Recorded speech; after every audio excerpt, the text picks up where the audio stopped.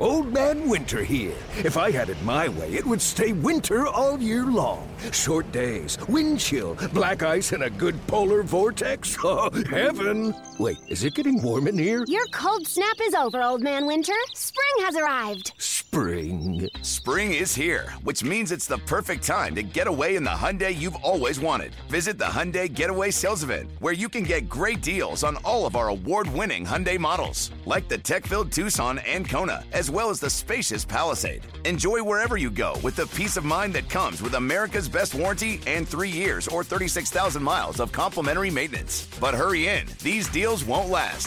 Add more joy to your journey at the Hyundai Getaway Sales Event. Now get 0% APR or up to $1,500 bonus cash on the Hyundai Tucson. Now, during the Hyundai Getaway Sales Event. Offers end soon. Call 562-314-4603 for details. El mundo de las grandes ligas se complace en traerle un programa dinámico con Félix de Jesús, Sadiel Lebrón, Kevin Cabral y un grupo de profesionales. Segmentos con los diferentes deportes en su actualidad. Reportajes exclusivos sobre sus equipos favoritos. Entrevistas con peloteros, coaches y todas aquellas personas ligadas al béisbol. El mundo de las grandes ligas comienza ahora.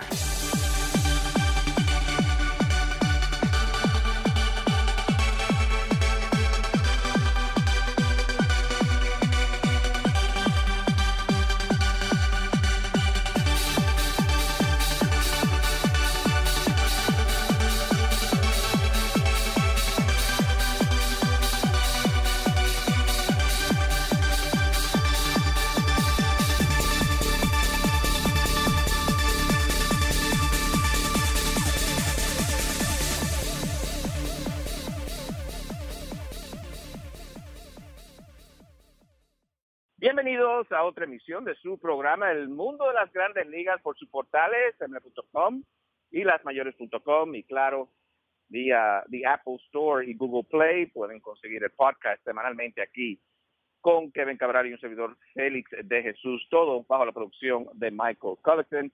Y bueno, ayer se jugó lo que fue el partido de comodín en la Liga Americana para poder pasar a lo que es la serie divisional.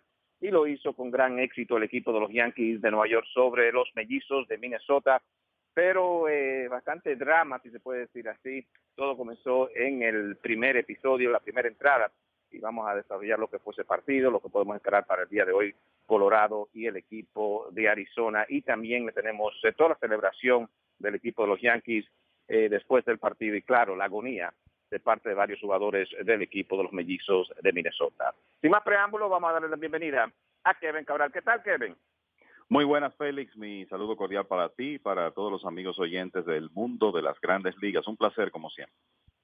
Bueno, Kevin, mirando lo que fue el partido de ayer, no comenzó muy bien para Luis Severino y el equipo de los Yankees. Y la pregunta aquí es si hay confianza en Severino en una serie frente a los Indios de Cleveland. Claro, los Yankees se enfrentan a los Indios de Cleveland ahora. ¿Qué pensaste del partido? Y muchos dicen que el muchacho estaba nervioso, que estaba muy lista la pelota, que esa recta aprovechó Brian Dozier, al igual que Rosario. Pero ¿qué viste tú en lo que se refiere a Luis Severino y esa actuación en el día de ayer?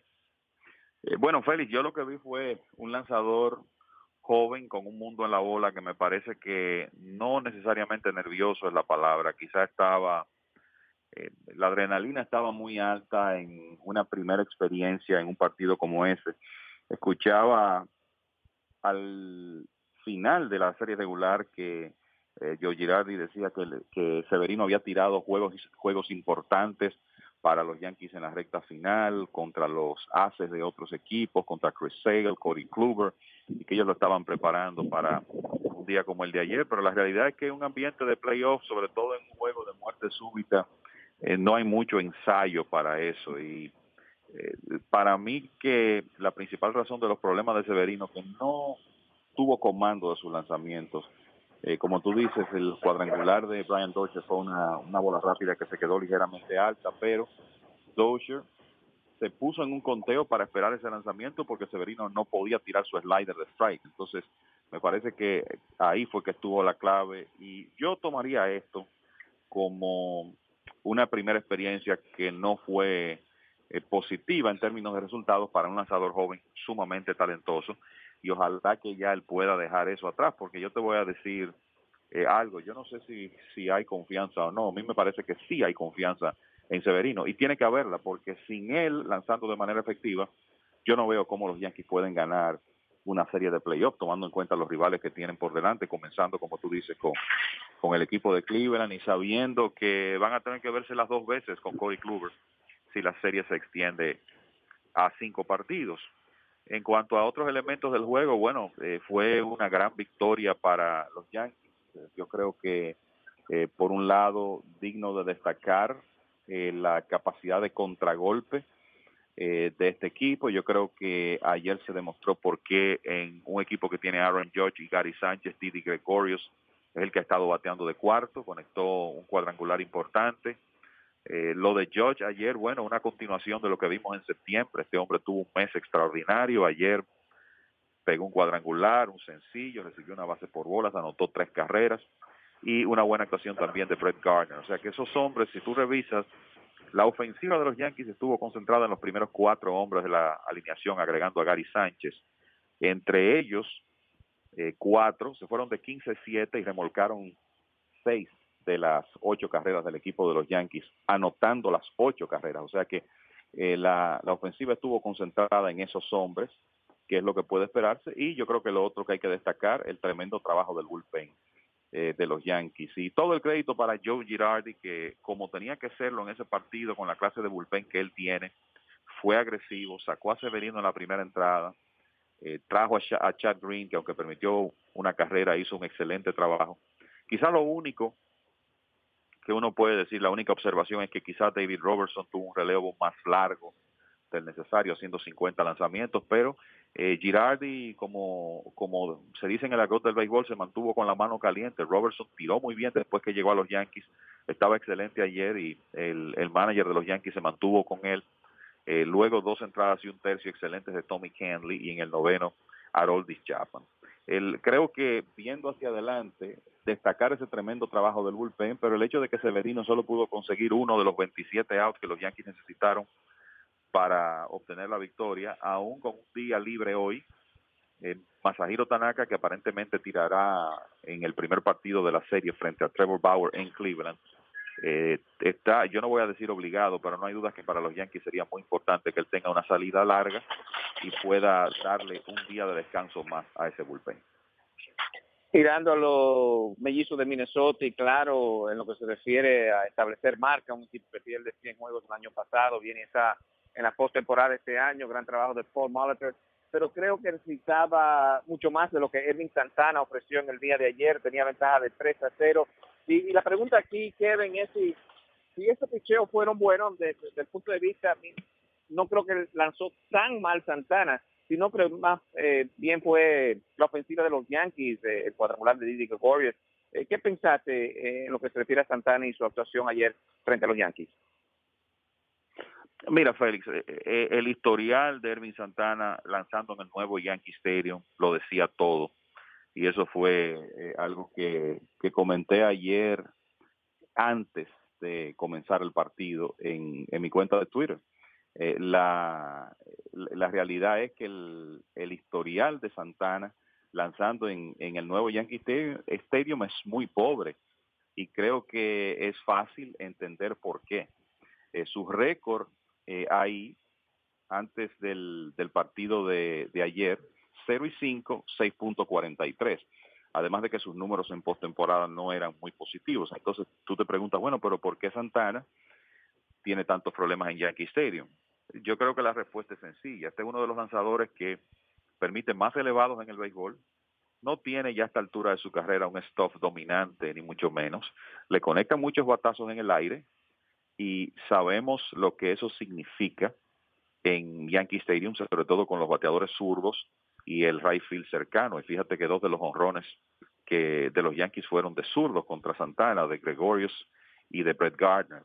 Entonces, la realidad es que él tuvo una muy buena temporada, pero su estilo no es el más adecuado para lanzar en Yankee Stadium. Y eso, una vez más, se puso de manifiesto anoche. Hay otros estadios donde en ocasiones él puede cometer un error con un lanzamiento alto, quizá la bola se mantiene dentro, pero no en el caso de Yankee Stadium, como camina la pelota ahí con el right field cercano y con el poder de hombres como Aaron Judge y Gary Sánchez. Entonces se veía que no era un matchup ideal para Santana y para el equipo de los Mellizos, y eso pues se puso de manifiesto en el partido. Tan pronto los Yankees tuvieron una oportunidad, fíjate que la mayoría de los bateadores que enfrentó los llevó a conteo de 3-2, no podía rematarlos, y en el caso de Gregorius pues consiguió un buen lanzamiento y pudo conectar ese cuadrangular que fue para mí el batazo más importante del partido. O sea, tú sales perdiendo 3-0 y logras de inmediato rebotar y empatar en el mismo primer episodio.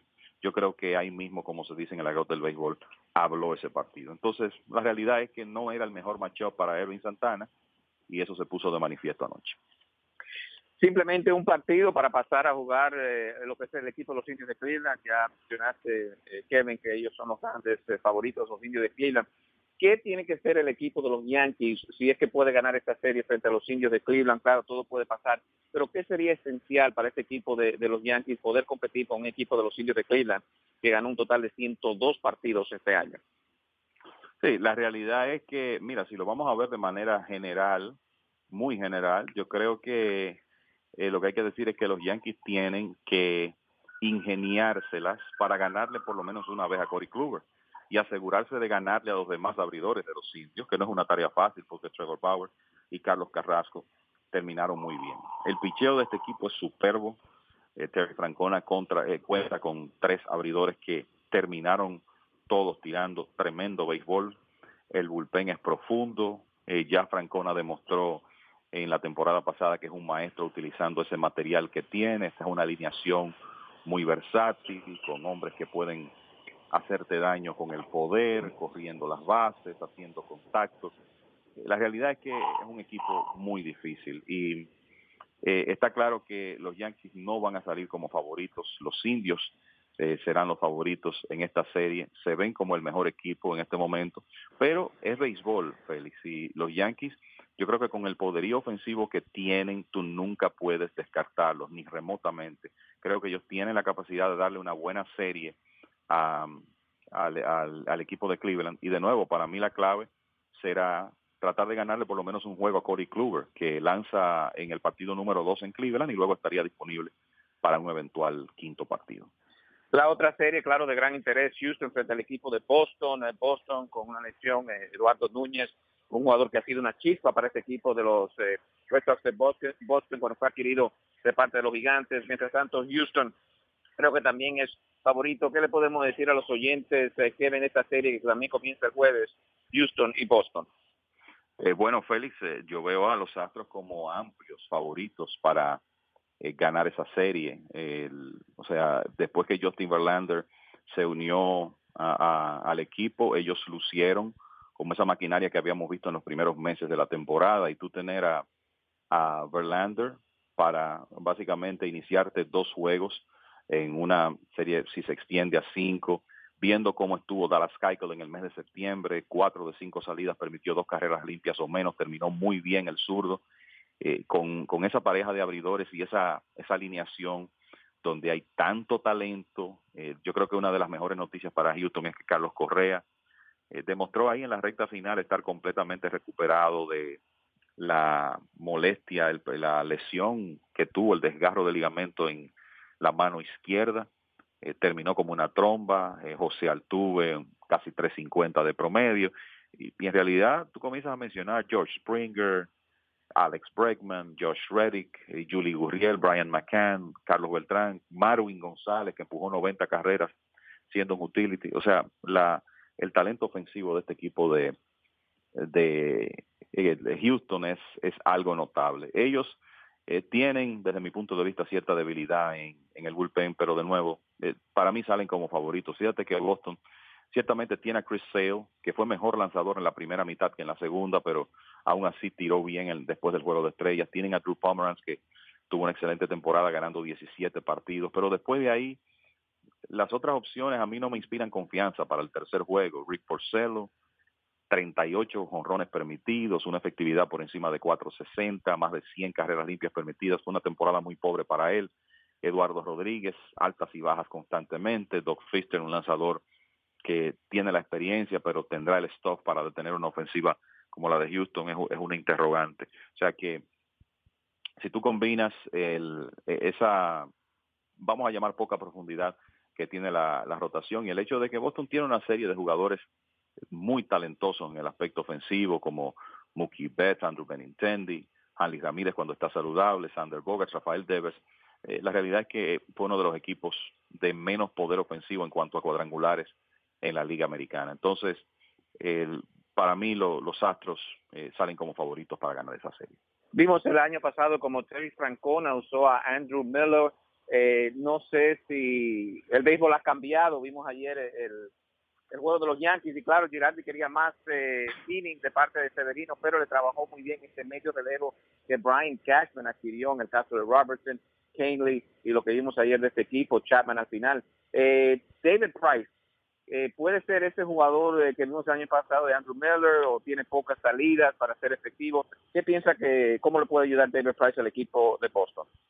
No, pienso que puede ayudar a Boston muchísimo y creo que él, como lució, y uno conociendo el talento que tiene, como se vio la velocidad de su bola rápida en esas salidas cortas desde el bullpen, 5 salidas sin permitir carreras en el mes de septiembre, y tiró un total de 8 entradas y 2 tercios en esas 5 salidas, 3 hits, 0 carreras y un total de 9, 11, 13 ponches. O sea que lució excelente. Y yo pienso en esa debilidad del equipo de Boston. Chris Sale en un primer partido, Félix, normalmente es un abridor que en la mayoría de los casos te va a dar 7 episodios, quizá más. Drew Pomeranz, él no es esa clase de abridor, es un hombre que ya después de 5 entradas, el manager John Farrell va a estar vigilante con él. O sea que a mí me parece que es más probable que Price sea un factor a partir del segundo juego. Y para Farrell sería, me parece que una excelente noticia si no tiene que utilizar a Price en el segundo partido, porque de nuevo, con esa interrogante, de alguna manera tú vas a tener una interrogante para el tercer juego de la serie. Lo inicie Porcello, lo inicie Eduardo Rodríguez o Fister. Y ahí es donde para mí Price encajaría. O sea, él podría quizá ser el pitcher más importante para Boston en un segundo o tercer juego de la serie, sobre todo en el tercero, sin necesariamente ser el abridor. Como tú dices, el béisbol está cambiando. Estamos viendo desde el año pasado a relevistas trabajar entradas múltiples. En el caso de Cleveland, yo no creo que Terry Francona este año va a tener la necesidad de hacer lo que hizo el año pasado, porque de nuevo tiene 3 abridores tirando muy buen béisbol y cubriendo un trecho largo en sus salidas, y me refiero a Corey Kluber, Carlos Carrasco y Trevor Bauer. Pero si él tiene que hacerlo, no solamente tiene a Miller, sino que ahora en la primera ronda también tiene a Mike Clevinger, que fue uno de los mejores lanzadores abridores del béisbol en el mes de septiembre. Tuvo récord de 5-0, con una efectividad que fue mejor incluso que la de Kluber, aunque en menos entradas.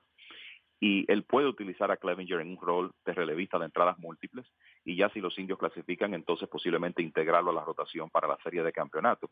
O sea que estos equipos, en su mayoría, Boston con Price, los Yankees ni hablar, lo demostraron anoche, Cleveland, los Dodgers, los mismos Cachorros de Chicago, tienen en su bullpen lanzadores capaces de, como dicen, acortar el juego, a pesar de una salida corta de un abridor, cubrir varias entradas y resolver ese problema de los innings intermedios. Y Price perfectamente puede hacer ese rol para el equipo de Boston, tomando en cuenta cómo lució en septiembre.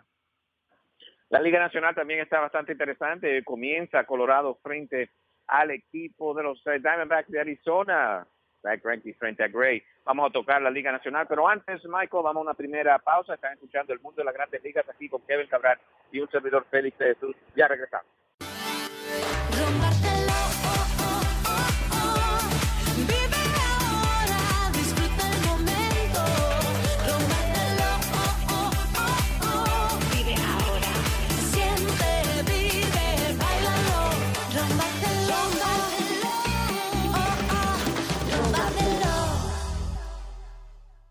Para bárbaro, Joselito, te veo bien montado. No solamente que estoy bien montado, este es mi carro de trabajo. ¿Pero y cómo lo conseguiste? Tú sabes que mi crédito no estaba muy bueno. Tenía un problema y ahí estaba medio maracachimba. Pero fui a la calle 47 y avenida 11 y esa gente en Toyota me resolvieron. Gracias a ellos estoy montado y mi familia está contenta. ¿Y cuánto tú pagas? Menos que lo que pagaba en mi carro viejo que tenía antes. Toyota of Manhattan, calle 47 y 11 avenida. Cero down para un carro nuevo. Y haz como Joselito, cómprate tu carro nuevecito.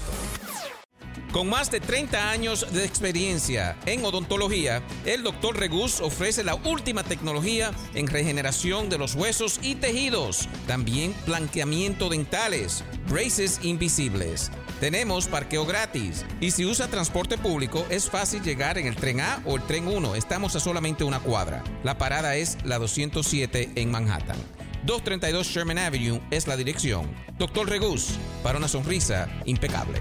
El número a llamar para su cita es el 212-304-0186. 212-304-0186. Bueno, de regreso a su programa, El Mundo de las Grandes Ligas. Recuerden, el podcast ya pueden semanalmente escuchar por Apple Store y Google Play. Aquí con ustedes, en la producción Michael Cullerton, Kevin Cabral, un servidor Félix Jesús. Y recuerden, después de esta pausa, venimos con lo que fue la celebración Yankee, muchas informaciones interesantes, entrevistas hechas por el Chino Pérez con muchos jugadores de los Mellizos de Minnesota, que repetimos, felicitamos a los Mellizos por ese gran trabajo. Son los Yankees que van a jugar frente al equipo de los Indios de Cleveland, ya tocamos Houston frente al equipo de Boston. Pero la Liga Nacional también estaba bastante interesante.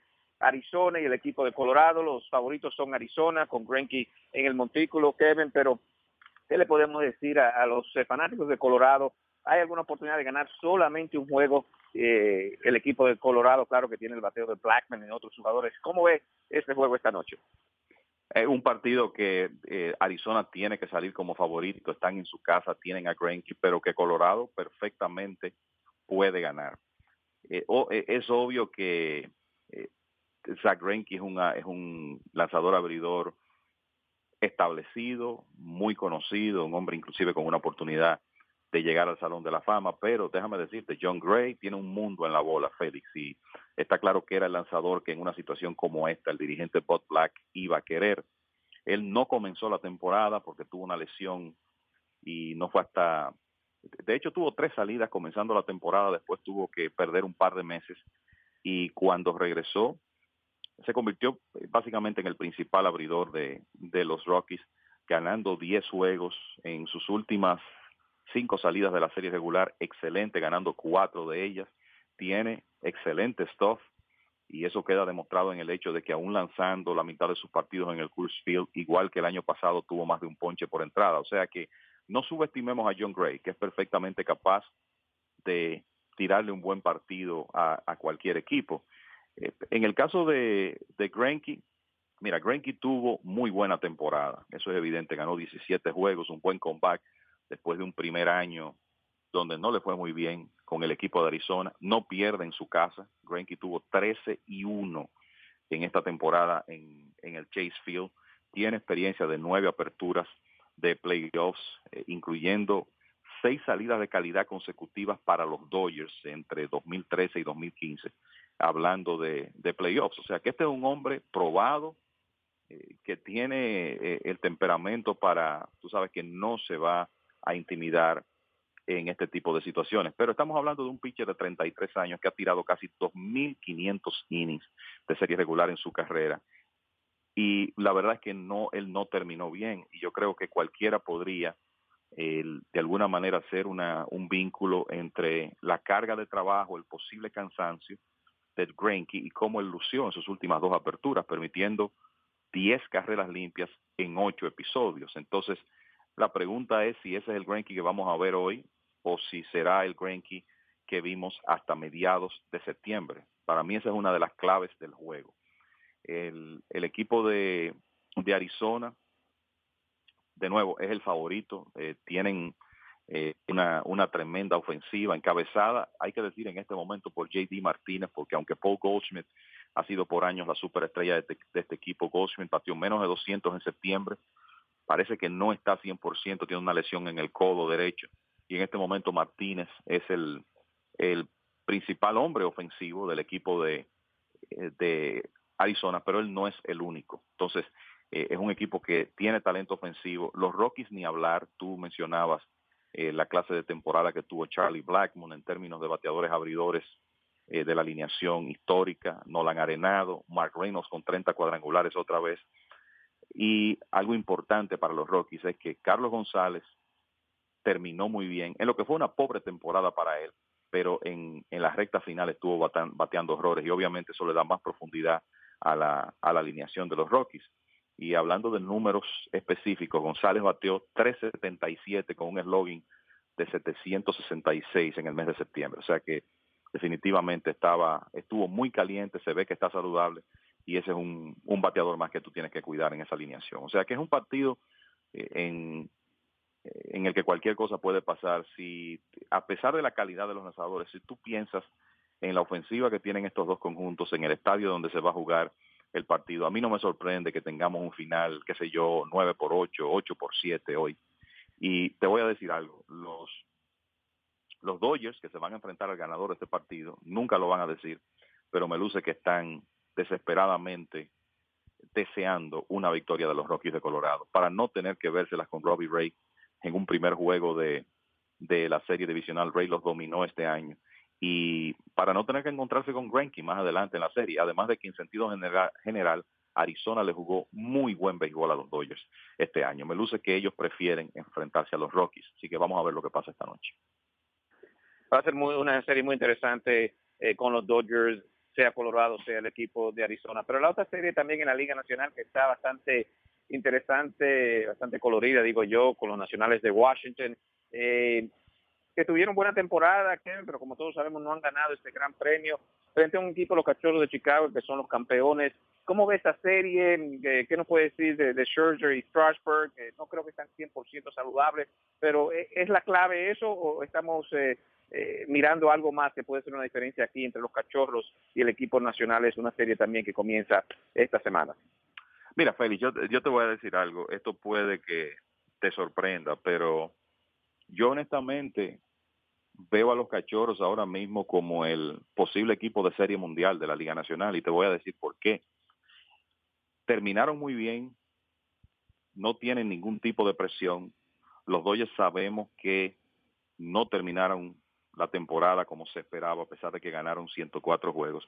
Y los Nacionales tienen ahora la interrogante de Scherzer, que, bueno, vimos unas declaraciones de Dusty Baker hace un par de días diciendo que la lesión que él sufrió en su última apertura, un músculo alado en la corva, de alguna manera iba a tener impacto en la rotación de los Nacionales para la serie divisional.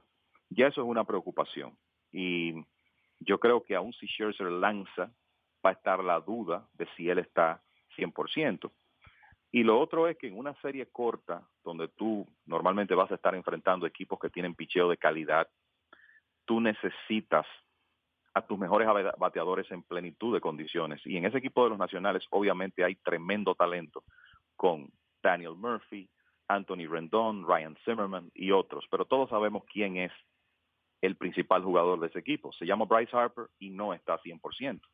O sea que este equipo tiene interrogantes desde el punto de vista físico. Y como tú dices, yo no quiero hablar de presión, pero la realidad es que este equipo ha tenido oportunidades y no ha podido pasar de la primera ronda. Y los Dodgers no ganan desde 1988 y también tienen un historial de fracasos en series recientes. En cambio, los Cachorros ganaron el año pasado, tuvieron una serie regular difícil, terminaron bien y para mí no tienen nada que perder, no tienen la presión. Entonces, por eso, aunque cuando se habla de la Liga Nacional hablamos mucho de los Dodgers y de los Nacionales, del mismo equipo de Arizona, te cuento que a mí no me va a sorprender en lo más mínimo si el equipo que clasifica de la Liga Nacional para llegar a la Serie Mundial es los Cachorros de Chicago, tomando en cuenta esos factores. Wow, interesante, y claro, va a ser la otra serie también, Dodgers y Arizona o Colorado, y claro, Washington y Cachorros, y ya mencionamos lo que va a pasar en la Liga Americana a partir del jueves. Bueno, Kevin, ¿algunos comentarios finales? Bueno, el decir fuera de los playoffs, varios dirigentes que no regresan para la próxima temporada, Félix, ya en una situación que quizá no fue manejada de la mejor forma, Terry Collins, presentó su renuncia, no regresa con los Mets. Antes ya se había conocido que Pete Mackanin sorpresivamente no regresa con los Phillies después de firmar una extensión en mayo, y Brad Osmus no regresa con el equipo de Detroit. Y me parece que estas aperturas podrían presentar oportunidades para algunos dirigentes de ascendencia latina como Alex Cora, Manny Acta, quizá Tony Peña. Así que ya veremos cómo va el proceso de entrevistas, y también dar la información de que es casi un hecho que José Bautista ya vestirá otro uniforme en el 2018, no el de Toronto. Los Blue Jays básicamente han declinado una opción que tenían, una opción mutua en el contrato de Bautista, o sea que el jugador dominicano estaría con otro uniforme en la próxima temporada. Fuera de eso, bueno, invitar a los fanáticos a que disfruten de este mes de octubre, porque tenemos por delante la etapa más excitante de la temporada. Así es, bastante interesante están estos playoffs. Bueno, de parte de la producción, Michael Cullerton, aquí Kevin Cabral y Félix Jesús, les decimos que sigan en sintonía con MLB.com y lasmayores.com. Recuerden, después de la pausa venimos con lo que fue la celebración de los Yankees y entrevista también con los mellizos de Minnesota. Ha sido un placer trabajar para ustedes y nosotros estaremos con ustedes la próxima semana.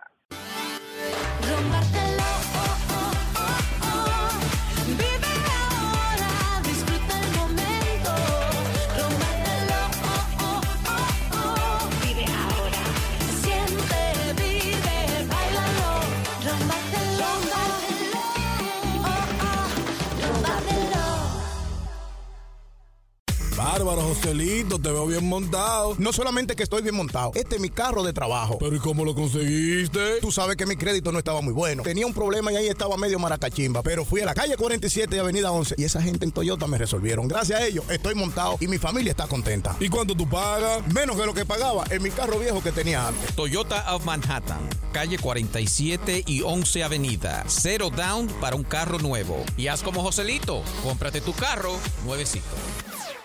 Con más de 30 años de experiencia en odontología, el Dr. Regus ofrece la última tecnología en regeneración de los huesos y tejidos. También blanqueamiento dentales, braces invisibles. Tenemos parqueo gratis. Y si usa transporte público, es fácil llegar en el tren A o el tren 1. Estamos a solamente una cuadra. La parada es la 207 en Manhattan. 232 Sherman Avenue es la dirección. Dr. Regus, para una sonrisa impecable. El número a llamar para su cita es el 212-304-0186. 212-304-0186. Bueno, un juego de vida y muerte. Gracias a Dios pudimos sacarlo, pudimos hacerlo, pudimos hacer. Casi siempre tuvimos la mentalidad que este juego nos íbamos a llevar nosotros. Y gracias a Dios fue así mismo. La vida no salió como nosotros esperábamos, pero el bullpen creo que lo respaldó y pudo hacer el trabajo increíble que esperábamos. En el cual empezamos abajo, pero nada, el bullpen ahí, todo el mundo ready para cuando lo llamen. Luego que tú. Ready para cuando llamen, cuando suena todo el mundo estar ahí ready para salir a tirar piedra. De la manera que se desenvolvió el equipo. Exacto, fue un año positivo, no puedo quejarme. Simplemente que a la hora de la verdad lo hicimos mal, pero nada, la mente positiva y la frente en alto todo el tiempo, y nada, el año que viene será mejor que este. Pero que uno nunca puede cantar victoria por un inning, ¿tú me entiendes? Entonces, comparándolo hombre a hombre, ellos tienen mejor equipo que nosotros. Se dio, como te digo, y especialmente de la manera que se desenvolvió el equipo, y nadie esperaba que tuviéramos esta altura de juego aquí, ahora donde estamos. Entonces, un año desde el principio hasta el final,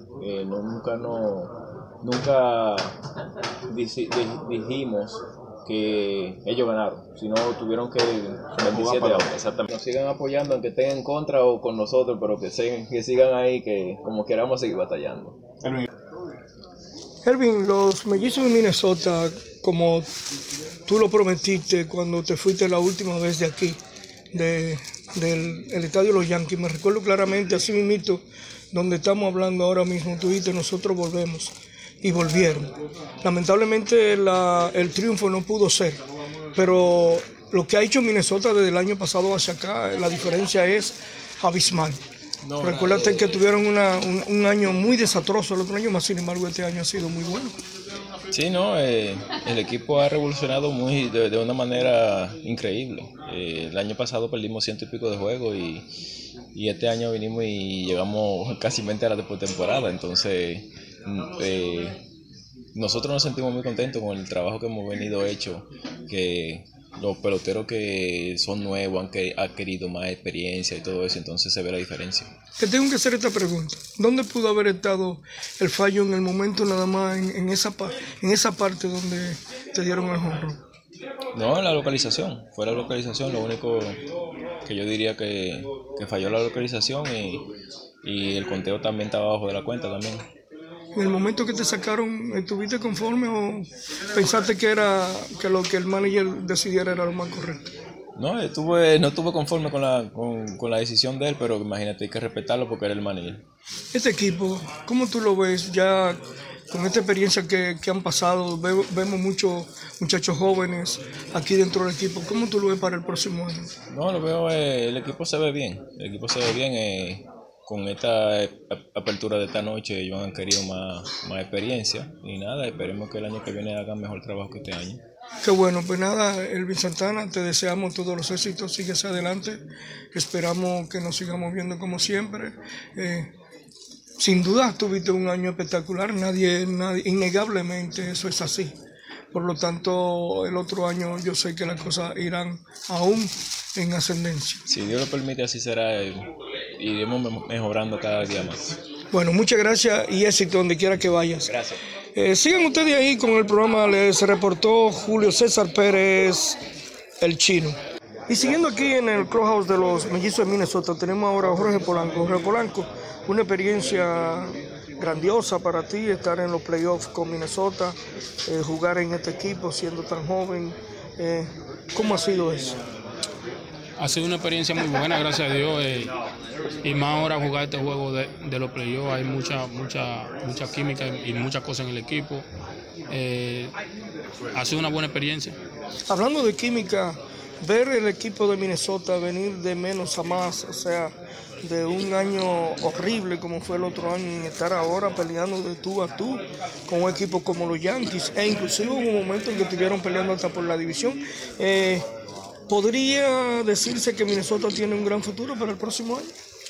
Sí, claro que sí. Como tú dijiste, nosotros venimos de un año perdiendo 100 juegos, pero lo pusimos en el pasado y este fue un año diferente. Tú sabes, nosotros bregamos, luchamos y batallamos y no pudimos meter a los playoffs. Peleando por un juego hoy contra los Yankees, las cosas no salieron muy bien, pero nosotros nos sentimos orgullosos de cómo jugamos este año. Este año, ¿cómo tú lo analizas para ti? Un año bueno, tú sabes, momentos malos y momentos buenos en el proceso, pero lo catalogo como un buen año. Como ya terminó todo, te voy a hacer esta pregunta. A veces a ustedes no les gustan porque yo sé que se quieren ir a descansar, etcétera, etcétera. Pero ¿te podríamos ver allá en Dominicana, en el béisbol invernal? Es posible, claro que sí, es posible. ¿Hay oportunidad de que el dominicano pueda verte realmente? Sí, hay oportunidad este año de que me pueda ver. No lo aseguro 100%, pero hay oportunidad de que me puedan ver jugando ya. Bueno, Jorge Polanco, nosotros te deseamos el mejor de los éxitos. Sigues adelante, sigue preparándote, trabajando duro. Cuida la salud, que es muy importante, para que el próximo año podamos vernos aquí. Gracias. Continúen ustedes ahí con el programa, les reportó Julio César Pérez, el chino. Y prosiguiendo aquí en el clubhouse de los Mellizos de Minnesota, después de esta dolorosa derrota para ellos en este juego de playoff, lo que le llaman muerte súbita, o sea, el que gana se queda, el que pierde lamentablemente se va para la casa. Eduardo Escobar, una nueva temporada, una nueva experiencia, ¿cómo la evalúas para ti? Mira, de verdad que gracias a Dios me siento bastante contento de haber tenido el año que tuve y poder ayudar al equipo mientras que sanó la estrella. Nosotros no pudo estar en el juego, pero mira, de verdad que hay que seguir trabajando fuerte. Gracias. A lot of fun watching. A lot of energy, a lot of heart. Thank you so much. Thank you.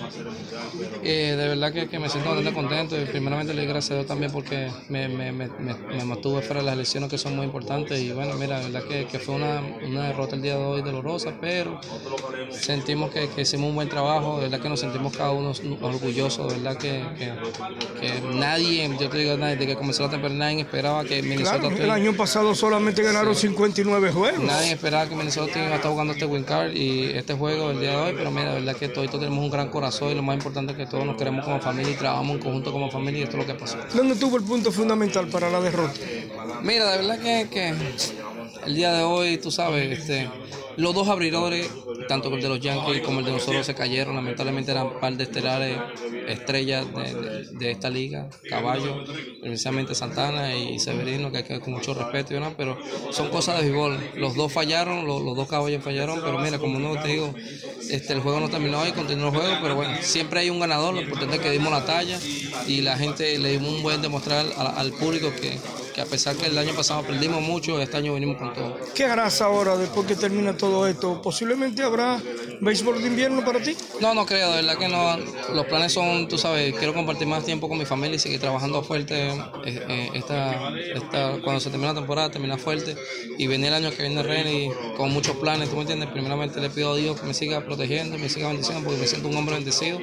Pero la verdad que no creo que voy a jugar este año, pero vamos a ver qué va a pasar. Lo que quiero es compartir con mi familia y trabajar fuerte y quitarnos esta espinita el año que viene. Bueno, Escobar, Eduardo, te deseo muchos éxitos, que sigas hacia adelante. Espero verte aquí de nuevo en las Grandes Ligas la próxima temporada, porque ha demostrado que perteneces a ella y eres un jugador con mucha integridad. No, gracias, ¿verdad? Y bueno, como te digo, le sigo pidiendo a Dios. Dios tiene control de todo lo que está pasando. Lo que podemos controlar es trabajar fuerte todos los días. Dios dará los resultados.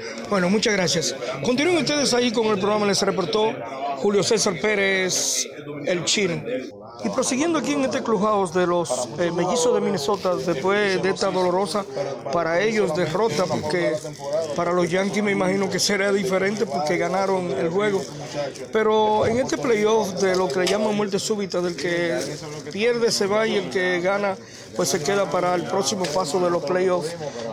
Tenemos un jugador con nosotros que ha sido muy importante para este equipo de los Mellizos de Minnesota. Te veo igual o quizá un poquito más fuerte de lo que usualmente está. Me refiero a Kenny Vargas. Vargas, ¿cómo tú evalúas esta temporada para ti? Bueno, es una temporada de mucha emoción, una temporada buena, no tan solo mía, sino del equipo. Tuvimos muy buena temporada colectivamente. Y nada, llegamos hasta donde nadie esperaba y estamos bien contentos con lo que hicimos esta temporada y venimos con más fuerza el año que viene. Hicieron un gran esfuerzo e inclusive vinieron de menos a más. El otro año solamente 59 victorias, eso es doloroso, se podría decir, para un equipo, más sin embargo, este año han dado esta sorpresa, donde estuvieron en un momento hasta luchando por la división, inclusive, lo que significa que Minnesota tiene un buen futuro. Sí, tenemos un gran grupo de talentos jóvenes. Entiendo yo que en un par de añitos, quizás no tan lejos de lo que parece, estamos debatiendo una serie mundial. Kenny, tengo que hacerte esta pregunta porque lo que ha pasado en estos días, con tantas cosas que han venido sucediendo, un septiembre horrible, comienza un octubre también horrible, lamentablemente, el caso de México, Puerto Rico, que yo imagino que a ti te ha tocado mucho, este caso que hubo ayer en Las Vegas, o sea, hay como una convulsión en el mundo, pero en el caso de Puerto Rico específicamente y México, ustedes como jugadores, yo imagino que eso le ha llegado. No, claro, siempre te llega, es tu país, tu sangre, de donde saliste, y eso de verdad siempre pega, y es cosa de la naturaleza, porque no fue como que pasó algo allá ni nada, es cuestión de que un huracán de la naturaleza que pues destruye por donde quiera que pasa, y entonces pues Puerto Rico se está levantando poco a poco y nosotros desde acá estamos brindando muchas ayudas, nos mantenemos en comunicación, estamos viendo quién necesita, quién no, el que no necesita lo estamos poniendo a aportar, a ayudar al que necesita, y entonces de eso se trata, de levantarnos. Nosotros que estamos acá tenemos más accesibilidad a encontrar cosas que allá no hay, pues, y buscar la manera de hacerles llegar esa ayuda. ¿Y la familia ha estado bien? Sí, mi familia está bien, gracias a Dios. Están ayudando allá las casas que se destruyeron, dándole comida a los necesitados. Y incluso nosotros pensamos hacer un viaje ya para la próxima semana. Vamos a llevar un avión gracias a Minnesota y José Berrío, de Rosario y mi persona. Vamos a llevar un avión a Puerto Rico con suministro de primera necesidad, agua, pamper, todo lo que necesita, un avión completo lleno. Qué bueno, Kenis Vargas, espero verte aquí el próximo año con más experiencia, mejor pelotero, creo que tiene todas las de triunfar, por lo tanto espero verte aquí de nuevo. No, gracias. Bueno, continúen ustedes ahí con el programa, les reportó Julio César Pérez, el chino. Y sé participé de todo esto porque no jugué, pero digo la verdad, estuve nervioso, como todo el mundo quizás lo tuvo en el terreno, y me siento súper feliz de que mi equipo llegó donde llegó, perdimos, pero yo sé que el año que viene, 2018, va a ser un año diferente. Del hueso de la pierna, fue un foul que me di 2 fouls, ese mismo día fue Mundo, pero tú sabes, algo que no te puedo decir que fue grande ni fue pequeño. Empezó como una sencillez, pero al final terminó siendo algo grande. Pero nada, para adelante, lo que hay que seguir trabajando y echando para adelante. Voy a empezar a entrenar en un mes y si depende de lo que pase, ya ahí se toma la decisión. Pero dura alrededor de un mes o 2 meses. 2 meses, 3 meses la recuperación. Por un lado me siento mal porque perdimos, pero por otro lado me siento contento porque le demostramos a las personas, le demostramos casi a todo el mundo que después de tú venir y perder 103 juegos y venir a tener la temporada que tuviste y quedamos primero en defensa y quizás una cuantas cosas más, pero como te dije, lo doy gracias a Dios por todo y esperamos que el año que viene sea de más éxito. Salud. Sí, eso es lo que tengo pendiente. Si estoy recuperado de aquí a eso, voy a ver la pelota de invierno. Pero como te digo, gracias a Dios por todo, porque uno nunca sabe lo que fue mejor para uno. Cuando ven a Dios termina jugando aquí, termina una pierna partida, iba a ser el fin de mi carrera, pero como te digo, gracias le doy a Dios por todo. Gracias a ti. Sanón. Estoy aquí. ¿Cuándo tú te diste cuenta de la decisión de que realmente, definitivamente en el playoff no iba a poder jugar? Yo traté de jugar un par de días antes de empezar todo, no se pudo, volví a hacer mi rija normal y cuando traté de querer estar en el line-up, no pude y fue algo que no fui yo, fue Dios que quiso. Ese momento con el manager y con los jugadores, ¿cómo fue en el momento que tú le dijiste, bueno, lamentablemente lo he intentado pero no he podido? Fue triste para mí como también fue triste para ellos, pero yo sé que esto no fue un